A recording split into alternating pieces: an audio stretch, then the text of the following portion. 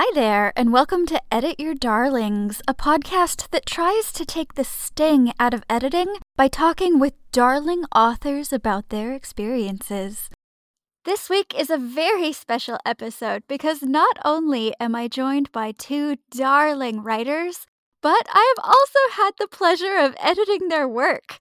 Today I'm talking with Mythcreant's writers and editors Chris Winkle. Hi. And Oren Ashkenazi. Hello. Mythcreant is an online magazine serving up fantasy and science fiction for storytellers with blog posts, podcasts, comics, and original stories.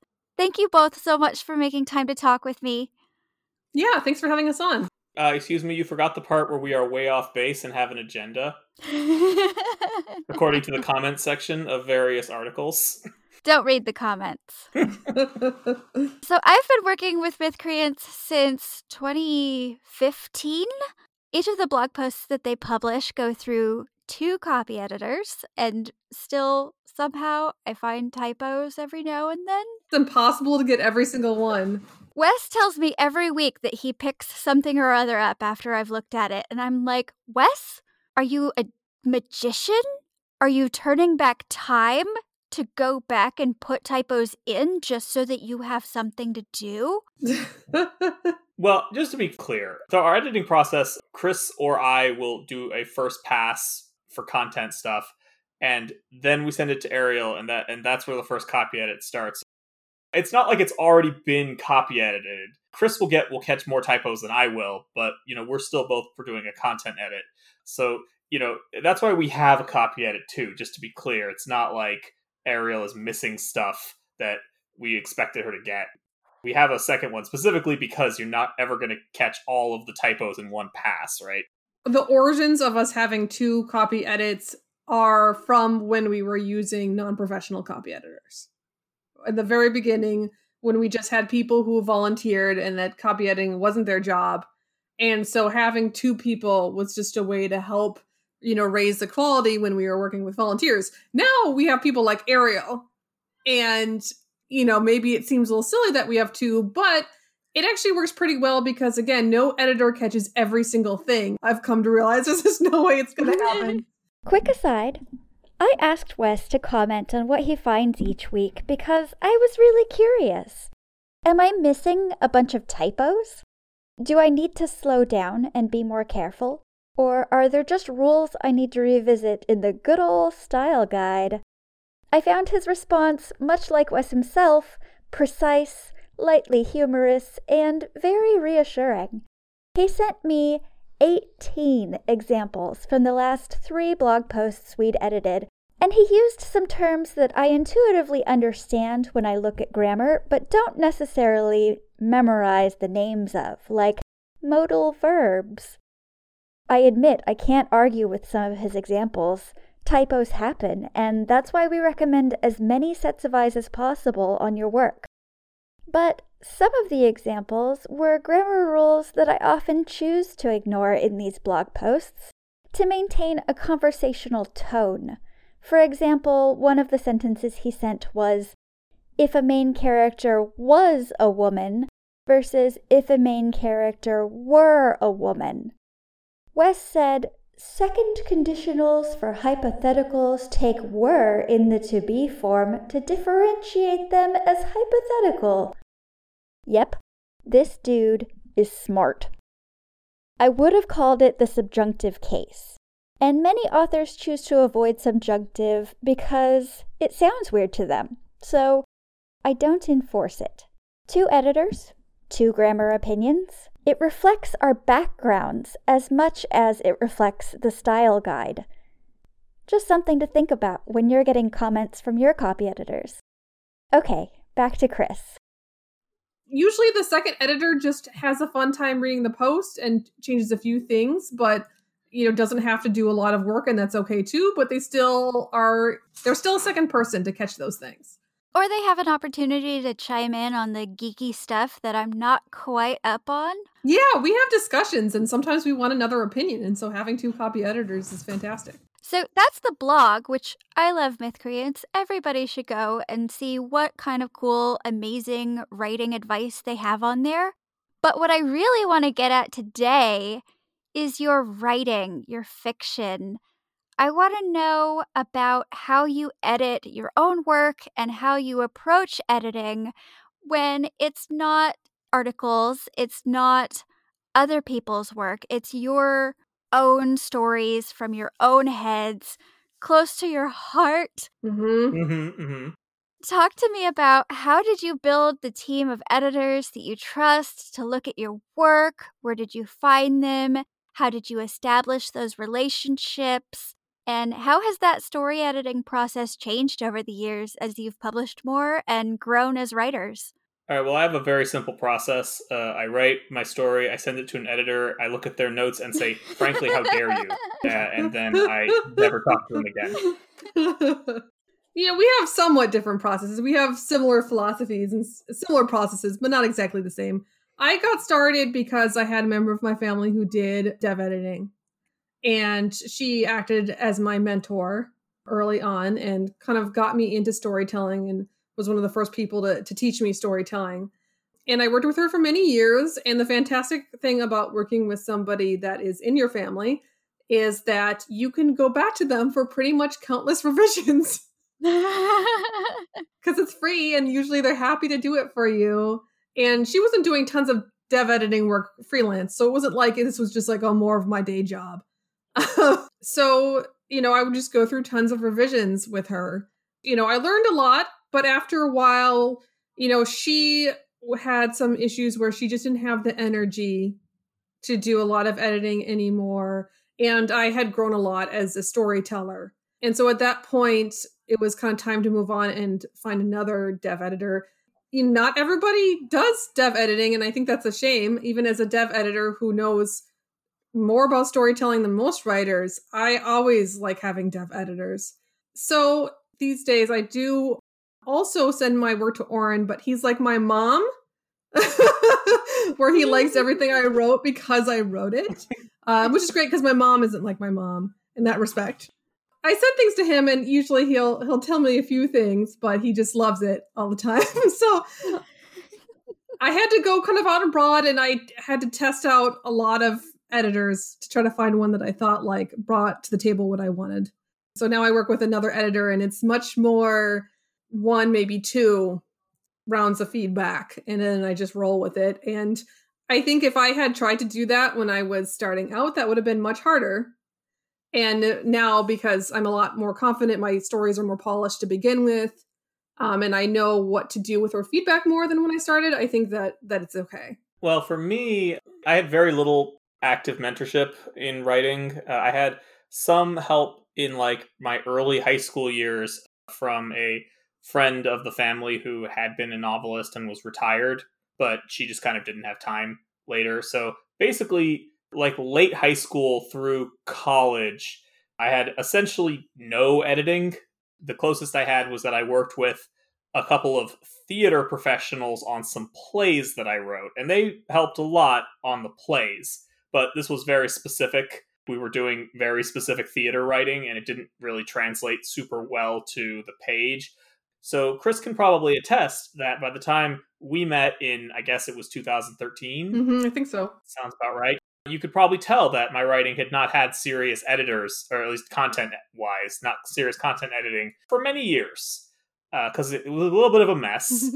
I ran into the wall of finding out that you know a lot less than you think you do about writing when I started showing my stuff to Chris, and she was like, these things, this doesn't make sense, this doesn't work, and like, this story doesn't have enough conflict, and like, this character is unnecessary, or like what is happening in this scene, and I'm like, I don't know, does that not all make sense? So that went through that process.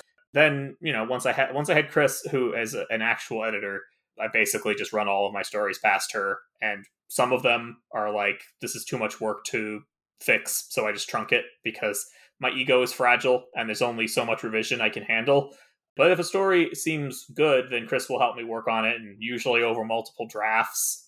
With the novel that I'm working on, Chris doesn't have the time to just go and edit my novel 5 times, so we worked out something that was more structured so that she would only have to do it 2 times. Tell me more about that. The first thing that I want to say about this is that when you have your one partner editing the other partner, one thing that's important to think about is the aspirations of both partners. Because a lot of times when I've seen, it's usually when you have partners that are a man and a woman, it's usually the woman doing editing for the man.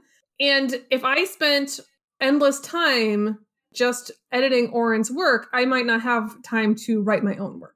And that can become an issue, and you want to help your partner, reach their dreams and help their creative work be the best that it can be. At the same time, it's also important that you think about what your own time is worth so that you can also do your own work. So in our case, rather than, I told you about that family member who had just been, 7 revisions. She would, do as many as it take with me. And for Oren's short stories, we would also do a lot of back and forth as many times as it took. But then when you get to novel level, it's a lot of work and a lot of hours to do that much editing. And so now we actually treat it as though I am an editor that is getting paid, right? And set aside that cost so that I can take time off of paid work and then do his work instead. If you can't spend that money to give that person that time off, then maybe it's not worth it. So we actually do have kind of a financial arrangement that allows me to take time off, to compensate for all of that work that I'm putting into his novel. Yeah, so those of you at home, pay attention. The solution to sexism is cash money. If you find yourself thinking maybe I, a man, am getting free labor from the women that I know, consider paying. There you go. Anyway, that's, an important thing that we had to work out. So I wanted to mention it. Other than that, what we do is, at this point in time, we're very into having outlines edited. We're a huge fan of doing as much as you can at the outline level because it reduces revisions so much. I always edit Oren's outlines first. We went through an outline, and during the outline, we made changes and we sorted out what the main character's character arc was, for instance, and helped him, figure out what the good opening would be, and did, all sorts of work at the outline level. I've done, I think, 2 looks at the draft. Is that correct? Yeah, so let's see. So you did 1 look at the full draft, and then I think you did a little look where I changed some things and you looked specifically at those areas. So that was a couple of scenes. And then I think you looked at it a second time in full after the first round of beta reading to help me sort out what the beta readers were saying and what I needed to change in response to it. Yeah, that's another important thing that usually doesn't happen with editing that I think a lot of writers could really use help with is, okay, you've got this feedback. If you have beta readers, they're not professionals in telling you what to do or giving advice. And a lot of times they have trouble telling you what bothered them, right? Or why they feel the way they do. Some of them have very random opinions that doesn't reflect. And so a lot of writers get this feedback and it's hard to tell, okay, but what do I do about this feedback? And so having a content editor who can look at this feedback and help parse it and be like, okay, these are the opinions that are common. These 2 comments, they seem different, but they're actually about the same thing. I think they're getting at the same issue. And then help the writer come up with, here's the action items you should actually take away from these beta reading feedback. That's something I do for Oren. I think it's enormously helpful. And I don't think very many writers have that. And that's really too bad. Certainly better than the crushing despair I was feeling before then. And how do you keep track of, here are all of the beta readers' comments. Here are the ones that I want to do something about. Here are the ones that I've fixed or made changes for. Do you have a spreadsheet? Do you have note cards? Nothing so fancy. So I have my beta readers do the beta reading in Google Docs or occasionally Word if Google Docs is, not workable for whatever reason. And in those cases, I just have them leave comments. And we have a whole system for training our beta readers to leave the kind of comments that we find helpful.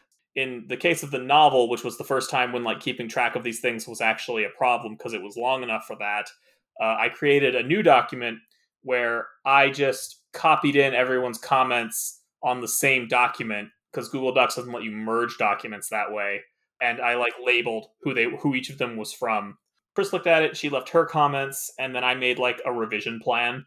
Going back to valuing the editor's time, especially when you're editing for your partner, is that before I look over beta reading feedback, he has to go through and compile it all in one document for me. And I cannot tell you how much I wish that Google Docs had a feature where you could share a document with multiple people, but they all have separate versions and they can't see each other's comments. And then you can just view all of their comments together. That would save so much time. And why don't you want them to be able to see each other's comments? Because they will influence each other. It's like running an experiment and you're trying to eliminate variables. This is also something that to watch out for if you have critique group, is that people will, have a certain level of groupthink, but people don't usually read a book together in a critique group. That's not their experience of reading it, right? So you want to have their opinions, their solo opinions, because that's a better reflection of what their experience would be if you were to sell the book. But sometimes people will just kind of build off of each other. Not that it's never helpful. I can also see situations where something bothers them, they don't know what, they figure it out after discussing. But I think that the amount of outside influence, I think would lower the reliability of how accurate the feedback is. Right. And it's also if someone has a thing where they're something's bothering me and I don't know what it is, they might just falsely attribute it because they heard someone confidently speak about something. So here's the thing with beta readers is that they are not experts. Hopefully not. If you're getting professional editors to beta read for you, that might be an issue. But they're probably not experts. And so they are not there to tell you how to fix the story because they don't know.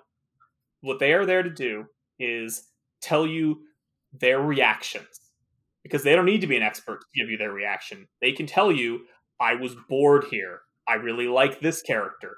This character frustrated me. There's no expertise required there. That is just their honest reaction.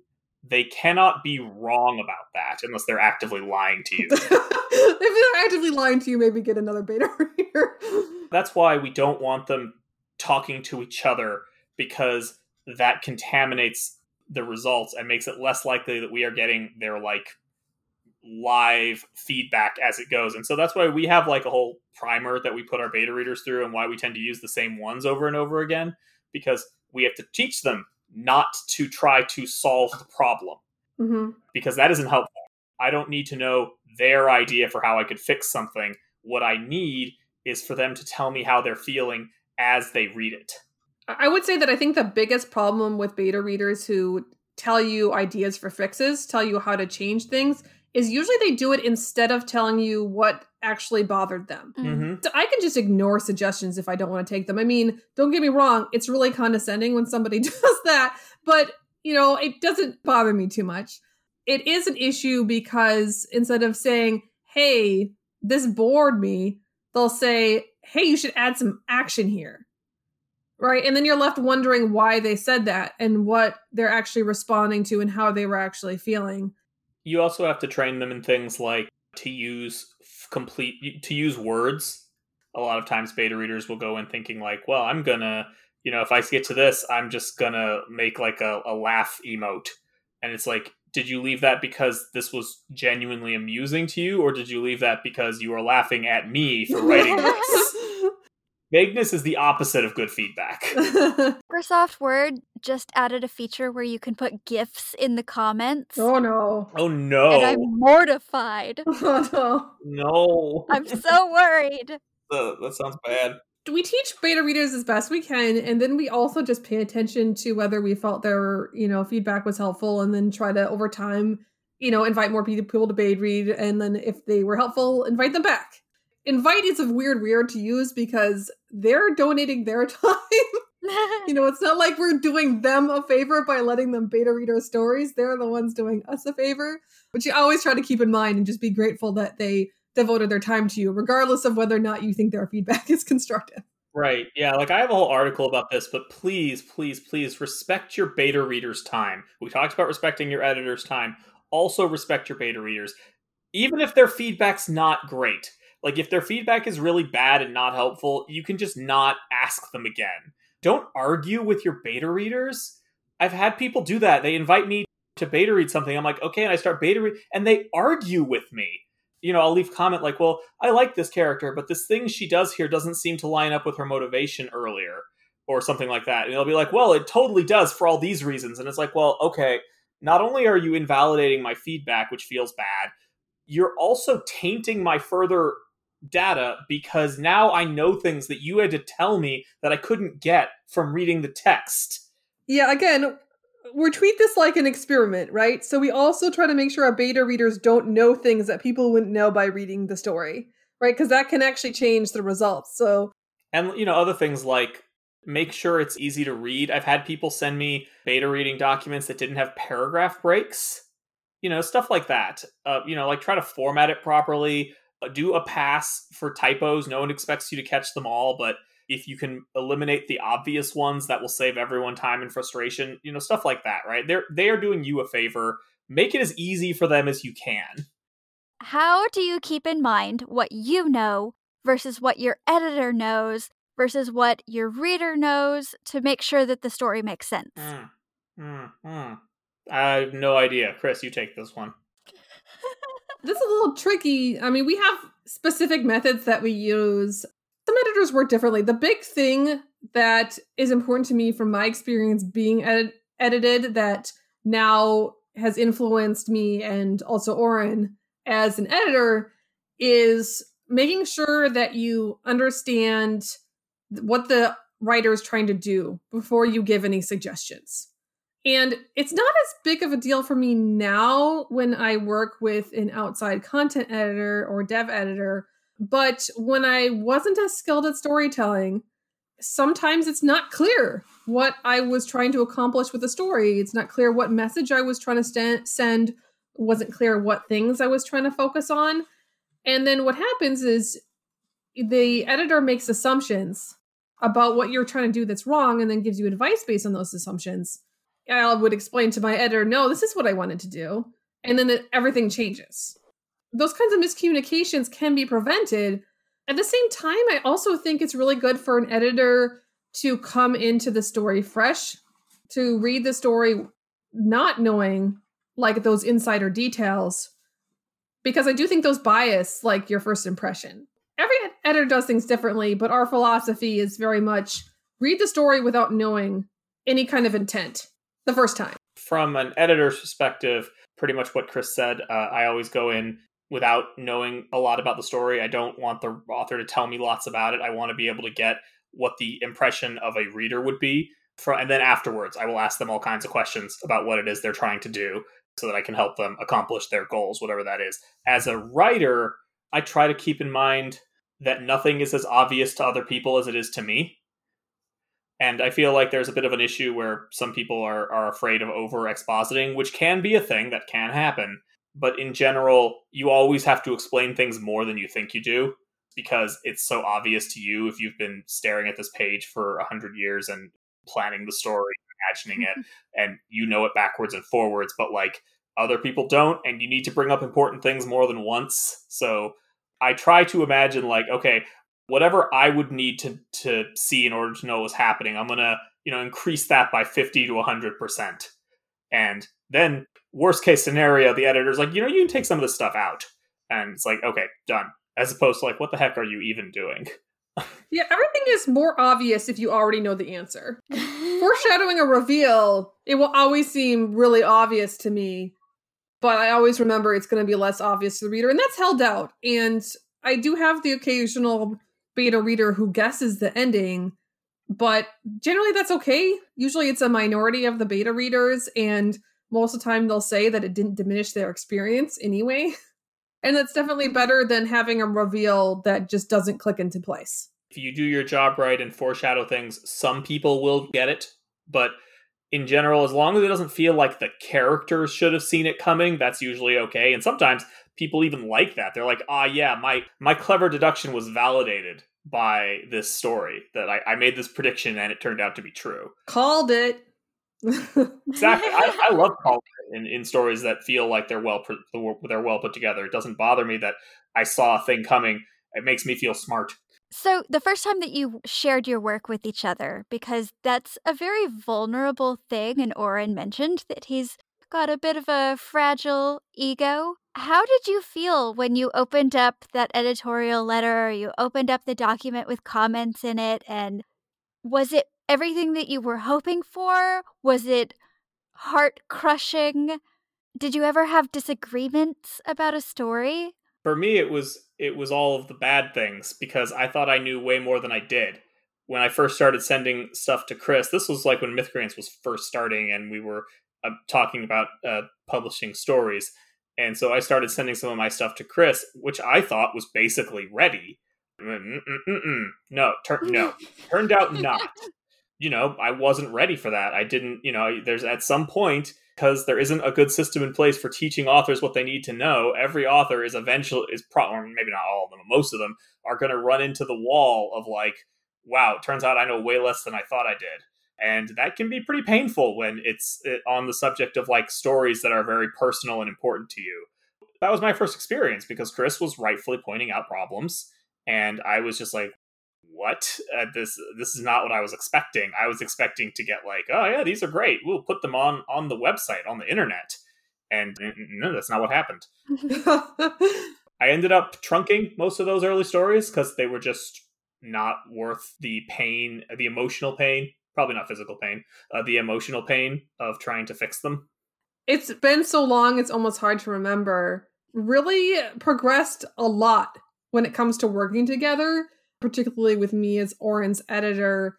And I remember vaguely those early days where I think I don't know if I really started as an editor. I think I might have been a beta reader some of the times. I think I have improved, but I'm kind of an ego buster often.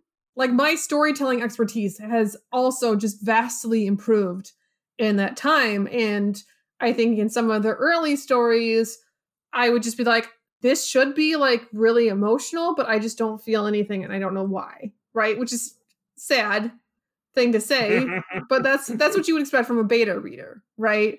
A lot of times or as I learned more, I would be like, yeah, so the plot of this totally not constructed well. The plot just doesn't really have a plot.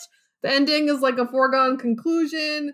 And I would, send him my feedback and just hear nothing as he fell into the pit of despair and trunked his stories. And then as we went along and I got better at diagnosing what was wrong, and he also learned more about plotting and his stories improved as his knowledge improved, I would more proactively help him sort of fix his problems. He would sometimes start coming to me in the idea stage, right? So we could look at it and make sure his plot was sound before he started writing. But I have to say, sometimes there were awkward points where I knew enough to help him in certain places, but I also kind of led him astray, where it would be like, okay, we got to the point we realized that we have to make the story about the character who has a problem. Whereas if you write a story about a character trying to fix other people's problems for them, that doesn't work so well. But then when you give the character their own problem, a lot of times what happens is they're too flawed and they're no longer likable. I remember one story in particular where we got him like, okay, this is the character's problem that he overcomes during the story. But then there wasn't enough, with that flaw, there wasn't enough positive things about the characters to get the beta readers to like this character. And we ended up trunking that story and it was really sad. I've come a long way, but it's also been really interesting to, again, all of these years since I started doing more in an editor function, I've also looked at the beta reading feedback on his work, and that has given me like more data for how readers respond and what they react to. That was an important lesson. It was sad that we trunked that story, but it was an important lesson about likability. And then that was something that we always looked for and checked in stories going forward. So it's been slow, but it's like I've become a better editor and he's become a better writer. And we now have a rhythm and process for how we work together that's just evolved over time. I don't edit her work to the same degree that she edits mine. Very often she'll like tell me about what her actual editor is saying about a story that I've read, and I will have to be like, resist the urge to say I think that's nonsense. He's more angry about what my editors say to me than I am. I'm usually like cool with all their feedback and considering it, and he's like, no, your story is perfect. That's wrong. Look, I can't separate the personal feelings from the professional at that point, okay? I have to admit it, I can't. So I just try not to say anything. That is so endearing. I don't want to be the reason that Chris decides not to listen to her editor, okay? But also her editor is wrong. Chris, did you ever consider pulling your punches so that your feedback wouldn't break Oren's heart? Well, I mean, it depends on what you qualify as pulling punches. I have learned how to, try to word things better. I mean, there's only so much you can do. Definitely wording things better helps. Adding praise definitely helps. At a certain level, just the content itself, the message is what breaks people's hearts. I do have a problem with with letting a story just, especially if it's something that we are going to post on our website, right? Which was always the goal. If it's like this story has a major plot problem, it just doesn't meet my standards for what I want to show to the world under the Mythgrant name. And so I have to enforce those sort of like quality boundaries. Whereas if this was something that Oren was sending off to another publication, that said, though, I do think that there's only so much an editor can do when it comes to completely revolutionizing a story that's really rough. It's kind of amazing to me how much, when you're working with something really rough, you focus on the really rough parts and you might not even notice the parts that aren't as rough. And even if they take care of that, you'll see a whole new host of problems that you just didn't notice before. It's not necessarily that I would take every story into its like all of its components, but no, I don't think I would just tell him that a story that I didn't think the plot worked at all worked, because then he would wonder why we weren't putting it on the website. Yeah, there'd be a pretty obvious giveaway on that one. And then I'd be like, okay, I see what's happening here. That's all the time we have this week. Be sure to listen to part 2 of my discussion with Chris Winkle and Oren Ashkenazi next week, when we talk about the magic ingredient that makes editing comments useful, the differences between Chris and Oren's approaches to feedback, plus the questions I ask every author I talk to, and our beloved, hot and wholesome Gossip Corner.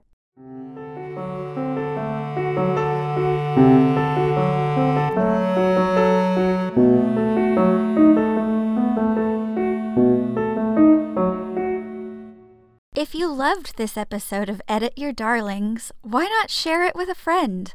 Remember to rate and review on Apple Podcasts or wherever you get your podcast fix. For show notes, go to edityourdarlings.com.